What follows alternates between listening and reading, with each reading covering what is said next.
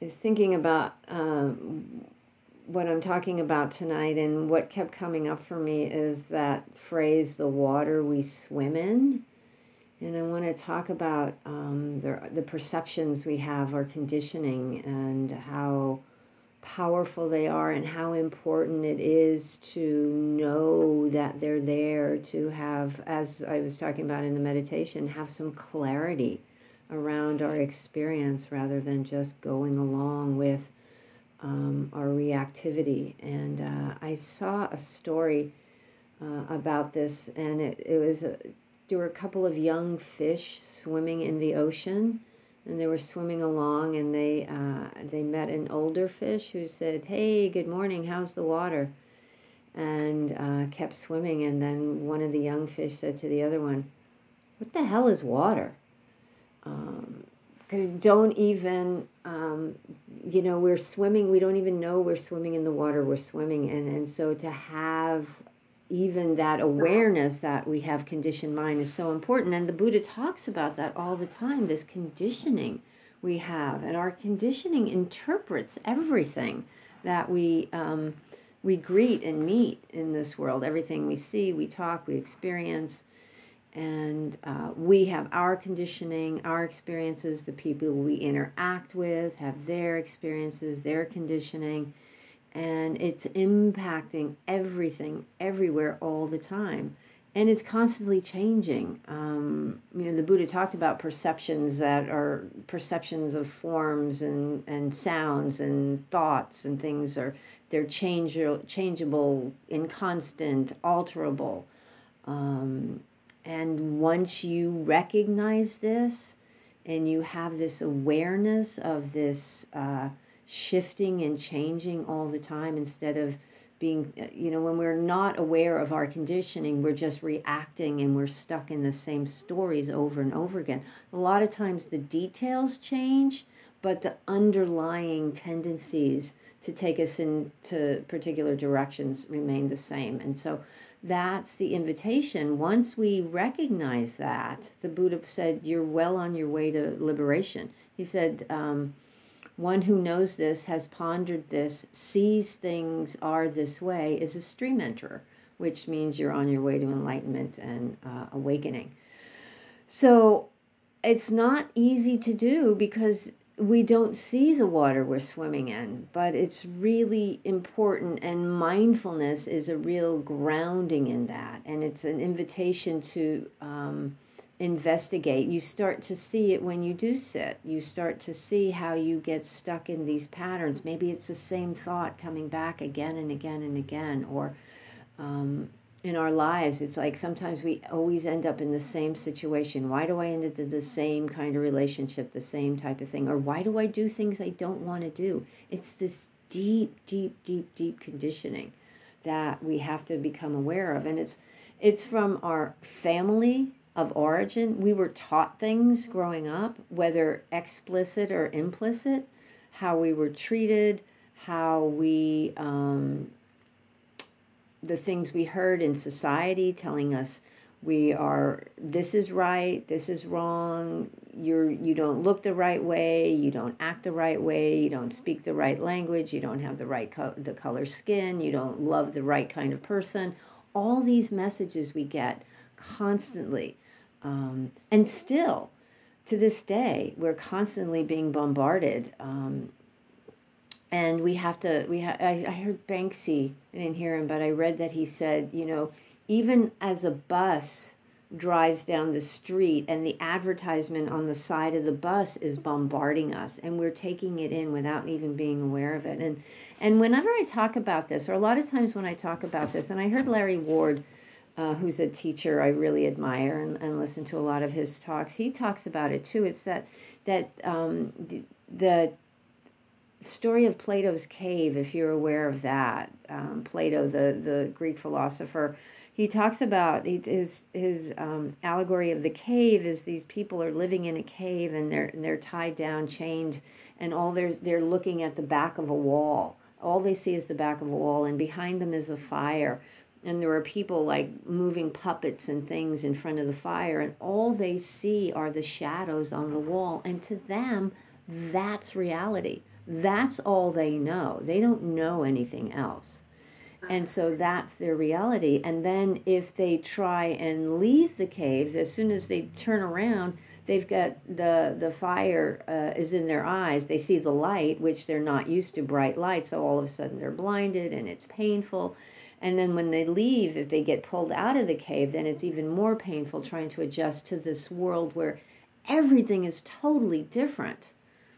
Everything. It's not just shadows on a wall, but it's this whole universe. And when you can arrive outside the cave and have this clarity of what's going on, you're no longer dealing with the stories of the shadows on the wall, but you're actually dealing with the reality of this moment. And that's the key. That's the important part. And when I was looking up that, I read this other thing. I found this other thing written by Sir Francis Bacon in the 16th century. And he talked about the idols of the cave. And he said, this is the idols of the individual man. Everyone has a cave or den of his own, which refracts and discolors the light of nature, owing either to his own proper and peculiar nature, or to his education and conversation with others, or to the reading of books and the authority of those whom he esteems and admires, or to the differences of impressions accordingly as they take place in a mind preoccupied and predisposed, or in a mind indifferent and settled, or the like. So that the spirit of man is in fact a thing variable and full of worry and governed, as it were, by chance. So you have the Buddha talking about this, you have Plato talking about this, you have Sir Francis Bacon talking about this, you have multiple people talking about this, yet it's still, even that we know that this is a thing, it's like it's a thing over there.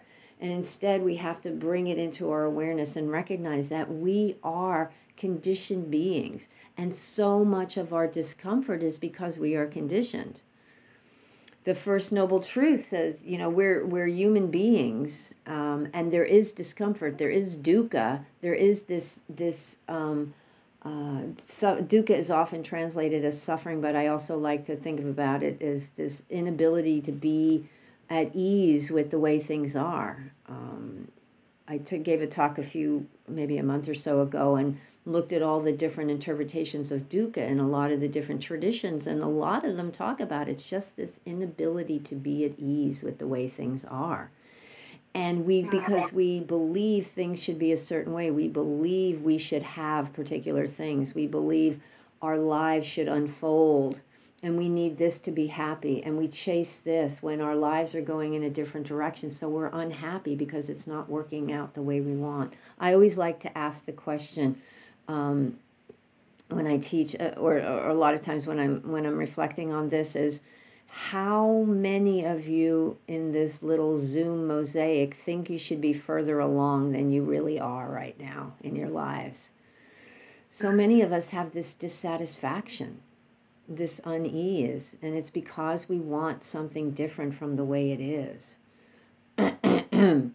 And what we have to begin to bring in is critical thinking.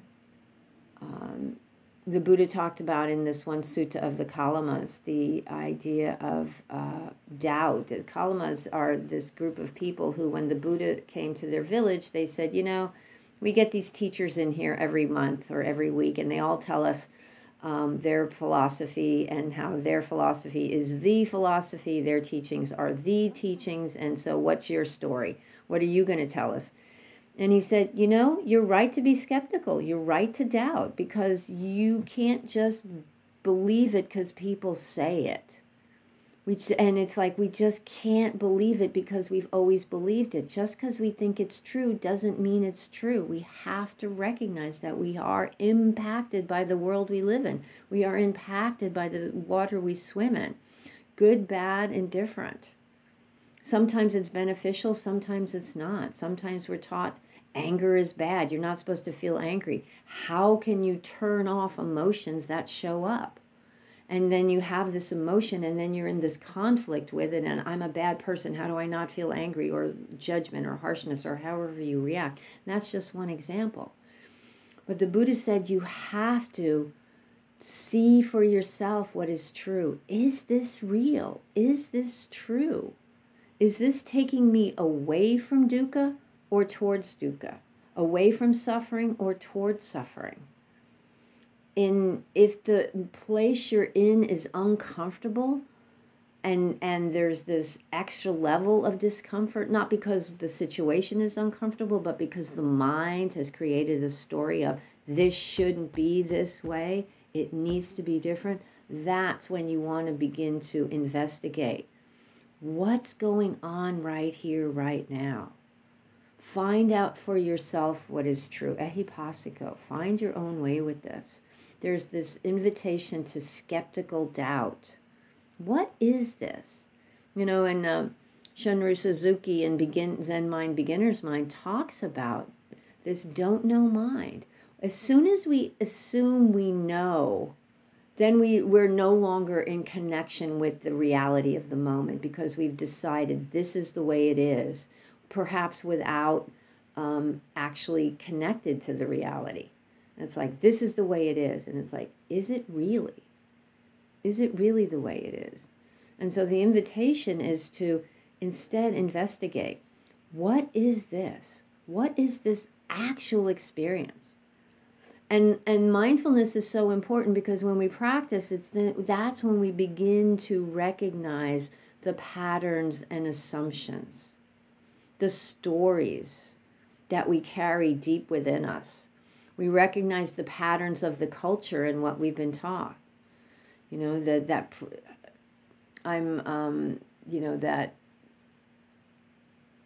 at least in the United States, the West, there's this idea of continual achievement, more productivity, more. You're never, it's like it's almost never enough. And so we're running this race to catch up with something that we'll never catch up to. And so to go, is that really true? Is that really true? There's a woman who on Instagram, her handle, and I think on Twitter too, but on Instagram, she's the Nap Ministry. And she talks about rest as revolution. It's saying no to this rat race. And saying, why am I believing this? Why? Because I've been told it, because it's been passed down for centuries. We have to question both societal norms. I mean, we used to have slavery. That used to be the norm. We had all kinds of discriminatory laws. We had, I don't have to delineate it, but all these things were the norms, and people didn't question them. And it's, this is what's beautiful about the Buddhist teaching, like the Eightfold Path, because so much of it and the precepts underlying it is living a life that doesn't cause harm and cultivates compassion.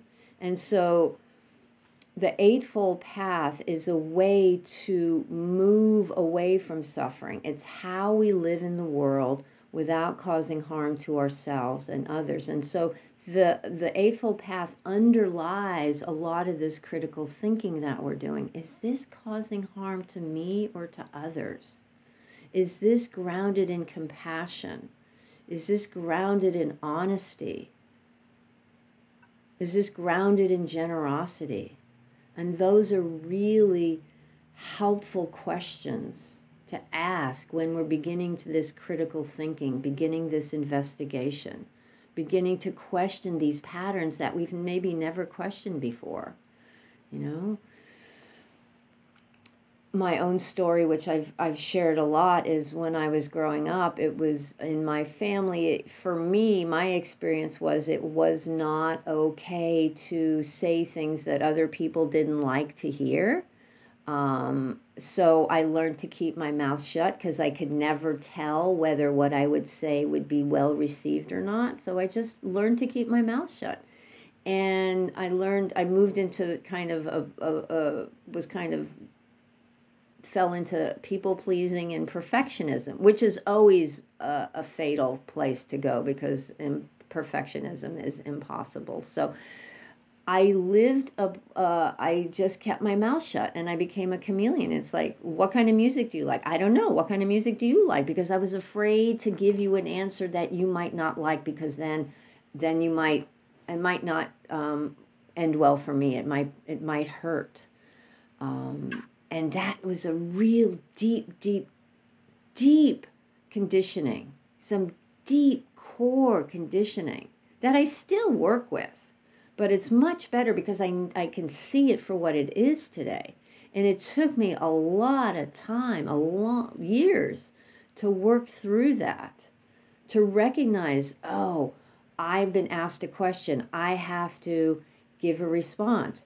And feeling those feelings, this is what's important about this practice as well, because we get reconnected to the sensations in the body. And we begin to recognize emotions in the body. And like, ooh, the anxiety rests in my belly. Okay, I can feel that anxiety when I have to say something that I'm afraid they may not like. Tell somebody something that they're not going to want to hear. Even in business, if you tell somebody they're not doing well in their job or something, or simple things.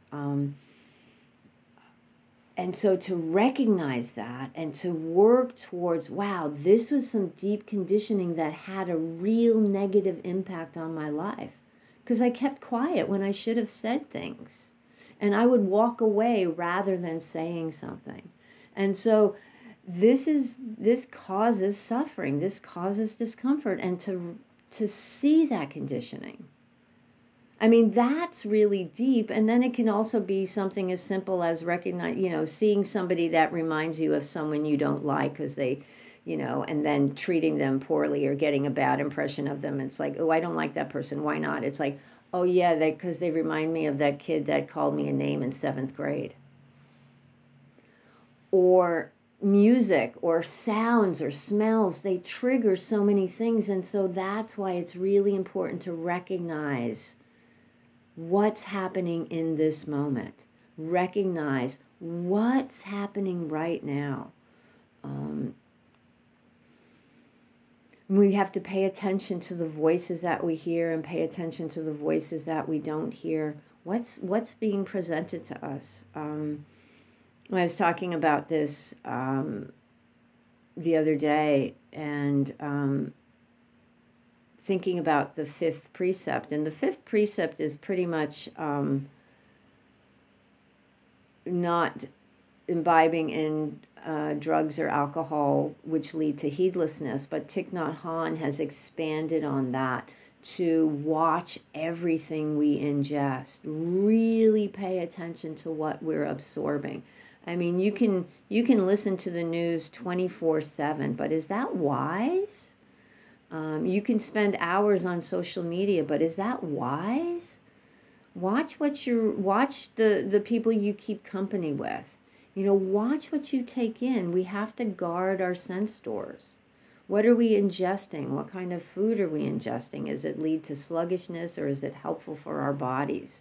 So there's not saying anything's right or wrong, and what's right for some people may not be appropriate for other people. We have to find our own way. They always say, start where you are. Start where you are. What's right for you? What are you ingesting that leads to certain points of view or conditioning? Instead, really pay attention. Pay attention.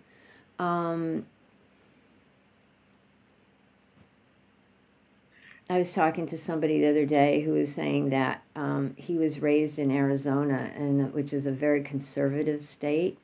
And he doesn't feel that he's conservative. He's lived in California for many, many years, but he finds that he still has these old automatic reactions to things. Automatic reactions. And it takes a moment to stop and go, wait a minute, I actually don't think that. I'm just kind of reacting. But that's why mindfulness is so important. Mindfulness is so important because we have to pay attention. When we don't pay attention, we're just captured. And there's a teaching that I rarely talk about, the aggregates. But it's these five. It's one of the dhammas in the fourth foundation of mindfulness of the dhammas, and it's basically form, which is our simple. What is it? The physical world, and then there's the sensation, which is like the feeling tone, whether things of those experiences are pleasant or unpleasant, and then there's perception, which is the recognition of an object. So if we see something on the floor, we recognize it as a sock or a shoe or something. So there's perception. And then there's the ideas, the formations that are triggered by that perception, the autopilot reaction that goes into play in it. So we hear something, we see something, we automatically jump to conclusions. Not consciously, it's just reactive. It's what the brain does. And if we're not paying attention, we're just going to go down that path. Had an experience many, many years ago when I was teaching at this one meditation center where the teacher sat, the air conditioner blew right on the teacher. And right before the air conditioner turned on, I tell this story a lot because it's so powerful.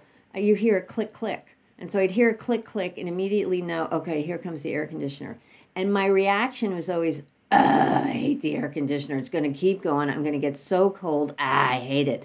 And here I'm leading a meditation. People are all sitting there and I'm like, come back to the present, settle in. And inside my head is like, I hate the air conditioner. I hate it. And then I said, because I heard the click, click, and I immediately went into, I'm going to start freezing. And then somewhere in the middle of this, I went, maybe I should do what I'm telling these people to do. And so I stopped and I said, what's actually happening right now? Okay, feeling the cool air coming on, but it's not horrible. It's not awful. I'm not freezing to death. But it was just that sound, that click, click was like, I'm freezing. And it's like, that's not reality. So often our experience and reality and our thinking about it are miles apart. And this practice is bringing us together with reality. And we have to be willing to let go of our cherished ideas. We have to be willing to let go. We have to become intimate with this experience of right here, right now. And it can be scary. Because if our conditioning is lifelong, and even if it's painful, it can be scary to let go of something we've known all our lives. These ideas about ourselves, this self-cherishing, this way we see the world, the way we think we should be, the way we think you should be, the world should, all those shoulds, Instead of letting the perception take over, we need to stay grounded in the experience. What's really here? Not those shadows on the back of the cave, but what are the puppets, these people? Take a look and turn around and see, what are they holding up? That's what's real. And sometimes it's helpful to understand why we have those views. Sometimes you may never get to the bottom of like that recognition of why it was so hard for me to speak up. I didn't know why for many, many, many years. It took therapy. It wasn't just meditation, I have to say. And now it makes a lot of sense for me. But to recognize the patterns regardless of where they started, because sometimes we don't know where the seed was. In Thich Nhat Hanh also talks about this as a Yogacara tradition. These seeds of experience are planted. All our experiences plant seeds, and then they bloom when the conditions are right. And we can't help what shows up. All we can do is work with what shows up when it shows up, and be willing to not hold on to our cherished ideas. There's a quote from James Baldwin that I just saw today. I think I was just scrolling through some Instagram or something, and somebody had this posted. And it fits so perfectly. It says, if I love you, I have to make you conscious of the things you don't see. Wow. If I love you, I have to make you conscious of the things you don't see. It's an act of kindness to help point. Now, and I'm talking about ourselves too. If we love ourselves, it's really beneficial for us to be grounded in reality. That's the path to freedom. We're no longer trapped in this cycle of wanting things to be a particular way, trapped by these stories, this entanglement and this conditioning of chasing the pleasant and pushing away the unpleasant. There's a freedom there when we're not constricted inside these boxes that have been created by us and created for us. There's so much space. It doesn't mean everything is beautiful and pleasant all the time. No, we're human beings. It's the human condition. We're gonna get sick. We're gonna get old. We're gonna die. Everything we love will be taken from us. That's the reality of the human condition. But can we make peace with that human condition? That's the question. And the practice says, yeah, we can make peace with that. Right now it's like this. How do I hold this moment with gentleness, with kindness? You know, I think the 7 factors of awakening are a beautiful teaching. The first factor is mindfulness. Pay attention to what's actually happening. Pay attention to the sensations in the body. Pay attention to those thoughts that keep coming back. That thought that you're unlovable, that thought that you're on the outside looking in, that it's never going to be okay. That second arrow that intensifies the discomfort of the moment. When we're trying to figure it out in our minds, we take something that's uncomfortable and it intensifies the discomfort. When we're in this place of aversion and fighting, it just makes it worse. Can we just recognize what's here? Mindfulness. Investigate. What is this? What's going on here? Oh, I'm trapped in craving again. Or I'm scared. There's a fear that's arising. And not even saying I am, but recognizing the thing that's blooming. There is anger showing up. There is fear showing up. There's grief. There's joy. There's happiness. So know what's present.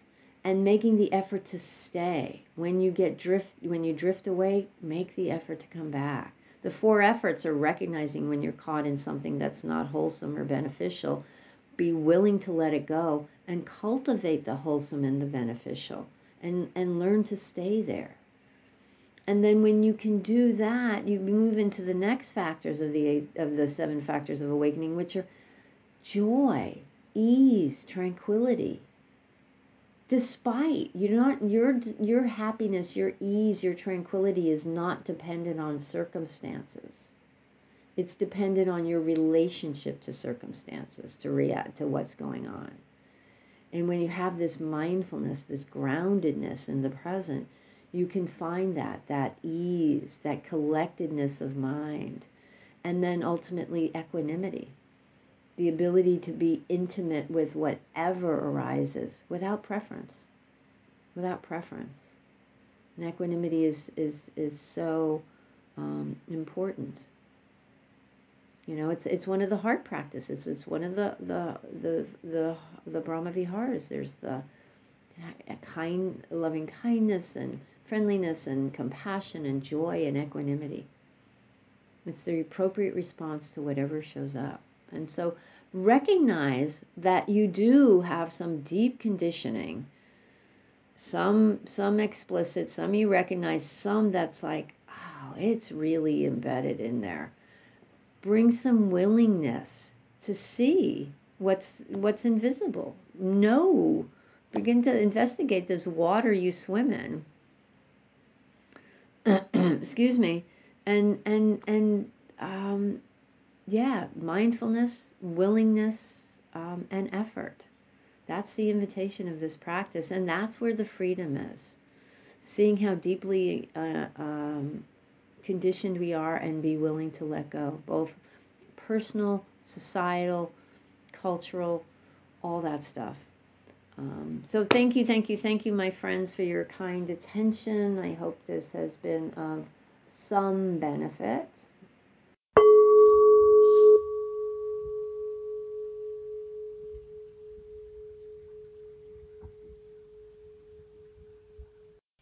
Thank you for visiting Undefended Dharma.